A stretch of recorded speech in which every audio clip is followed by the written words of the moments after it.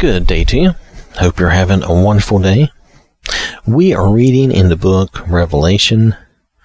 We are ready to read chapter 4. Now, last time we read chapter 3, and that was the final letters to the churches. Again, I believe all those letters should be taken as personal examinations for ourselves, personal things that we need to look at and say, are we doing that? Are we doing this? And we need to really look at those seriously. I think it's important that we do that. So now we're going to move on. This is Revelation chapter 4. I am reading in the Amplified Bible. After this I looked. Now remember, this is John. This is the Apostle John, who is the witness to this and who is telling us this. So that's who is speaking here. After this I looked, and behold, a door standing open in heaven.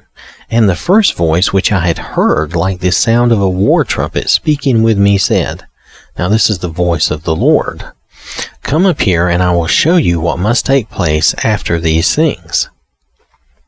At once I was in special communication with the Spirit, and behold, a throne stood in heaven, with one seated on the throne. Now this would be God.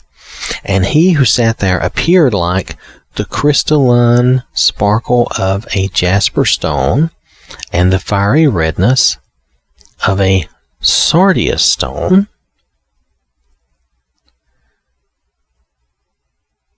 Let's see. And encircling the throne, there was a rainbow that looked like the color of an emerald. 24 other thrones surrounded the throne, and seated on these thrones were 24 elders, dressed in white clothing, with crowns of gold on their heads. Now I want to back up here for a moment. Notice that the Lord wants to show, John wants to show us something, so he says, come up here and I will show you what must take place. And he brings him up to heaven. This is how we need to see things. We need to see things from the perspective of heaven, from God's perspective. That's how we need to look at things. If we're to have a chance of understanding, I know we have limited understanding compared to God, but if we want to have a chance to understand as much as we can, we need to see things from God's viewpoint. We need to see things from His viewpoint. He's sitting on His throne, watching over us all, trying to, not trying, He is. He's actively, taking care of us. He's watching over us from His throne. Now notice, too, that there is a rainbow that looks like the color of an emerald, so it's like a green rainbow encircling the throne. And I thought, that was interesting. The fact that he's described like the appearance of a jasper and a sardius stone. These were supposed to indicate royalty, and God being royalty, being the ruler of all. And then the 24 elders dressed in white with crowns of gold on their heads. I mean, this would definitely be, it says 24 elders. So, I would think 12 of these would at least be the apostles, and then maybe Paul, and I'm not sure who all would be included in this, but that was my immediate thought. Is that valid? Is that true? It doesn't say. So I'm not going to, but I'm just going to tell you that was my thought. I thought, 12 of these would surely be the apostles. So that's just my thought. That doesn't necessarily mean that is true. So, again, a lot of imagery, a lot of things here that I may not, fully be able to explain. But I did want to note that the Lord calls John up to see things from the viewpoint of heaven to show him what must come. And it's from that viewpoint of God, the viewpoint of the Lord. All right. So I'm going to continue on. This is more about the throne. From the throne came flashes of lightning and rumbling sounds and peals of thunder. 7 lamps of fire were burning in front of the throne, which are the 7 spirits of God. And in front of the throne there was something like a sea or large expanse of glass, like the clearest crystal. In the center and around the throne were 4 living creatures who were full of eyes in front and behind, seeing everything and knowing everything that is around them. The first living creature was like a lion, and the second creature like a calf or an ox. The third creature had the face of a man, and the fourth creature was like a flying eagle. Now, I want to mention they have a note here. Jewish tradition suggests that the 4 standards of the tribal triads depicted these images. The triad led by Judah the lion, the triad led by Reuben the man, and the triad led by Ephraim the ox, the triad led by Dan the eagle, meaning that the tribes, the 12 tribes, were grouped into 4 triads, 4 groups of 3, and that Judah the lion led 1, and Reuben the man led 1, and Ephraim, I'm probably not saying that exactly correctly, the ox, and then Dan was considered the eagle. So the implication here is that this somehow represents them. I don't know that. I'm just telling you what the note here says and what they're talking about as far as what it's one possibility. Let me put it that way. Anyway, so this would then, in that case, if that were the case, then this would be a representation of the 12 tribes of Israel for the ones who believe and worship God. All right.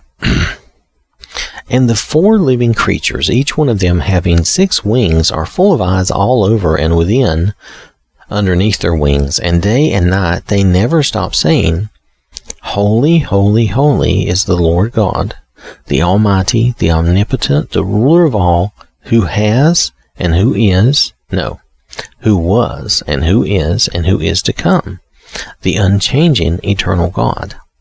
Whenever the living creatures give glory and honor and thanksgiving to Him who sits on the throne, to Him who lives forever and ever, the 24 elders fall down before Him who sits on the throne, and they worship Him who lives forever and ever. And they throw down their crowns before the throne, saying, Worthy are you, our Lord and God, to receive the glory and the honor and the power, for you created all things, and because of your will they exist and were created and brought into being. Now that is the end of chapter 4. Chapter 4 is fairly short, and it's just about what John is seeing here in heaven in the throne room and the worship that is going on. So, if the imagery is correct, then the believing children of Israel who are worshiping God, they worship God, and then the 24 elders, which I think would most likely represent like the apostles and other leaders of possibly Gentile, of the Gentiles' faith, they too would worship God. It shows a worship from all people. It shows a worship from the Jews, from the Israelites, and worship from the Gentiles men.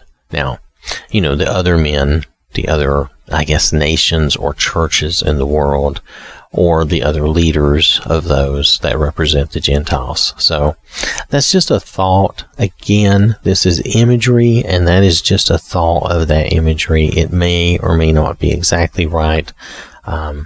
There are a lot of things you can read, and there's a lot of ideas about a lot of this. Some of this makes more sense than others. I was not really familiar with the idea of the triads of the Jews. So I remember a lot of times when I was younger and I read this, I had no idea what this was supposed to represent.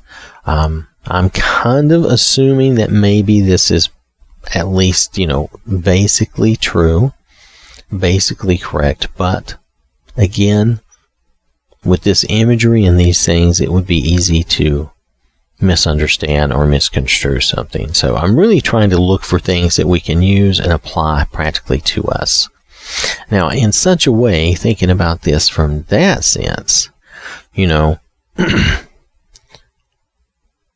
this goes back to we should be worshiping and thanking God, because He is holy and He is the Almighty. He's the one who was and is to come.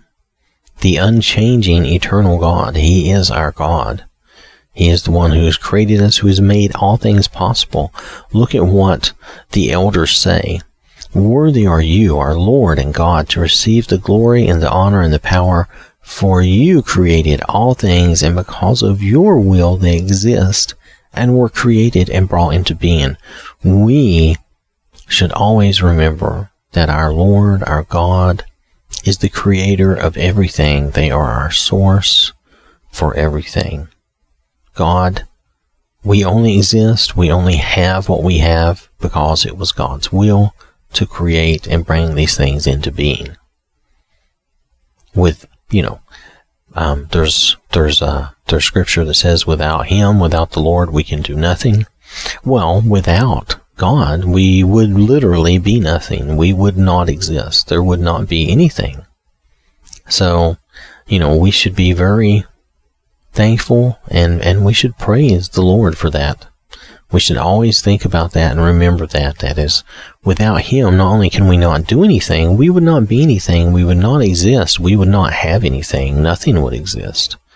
So it's just something extremely important to remember in our everyday walk, that we are grateful and thankful to our God and Father for creating us, for taking care of us, and creating all this for us.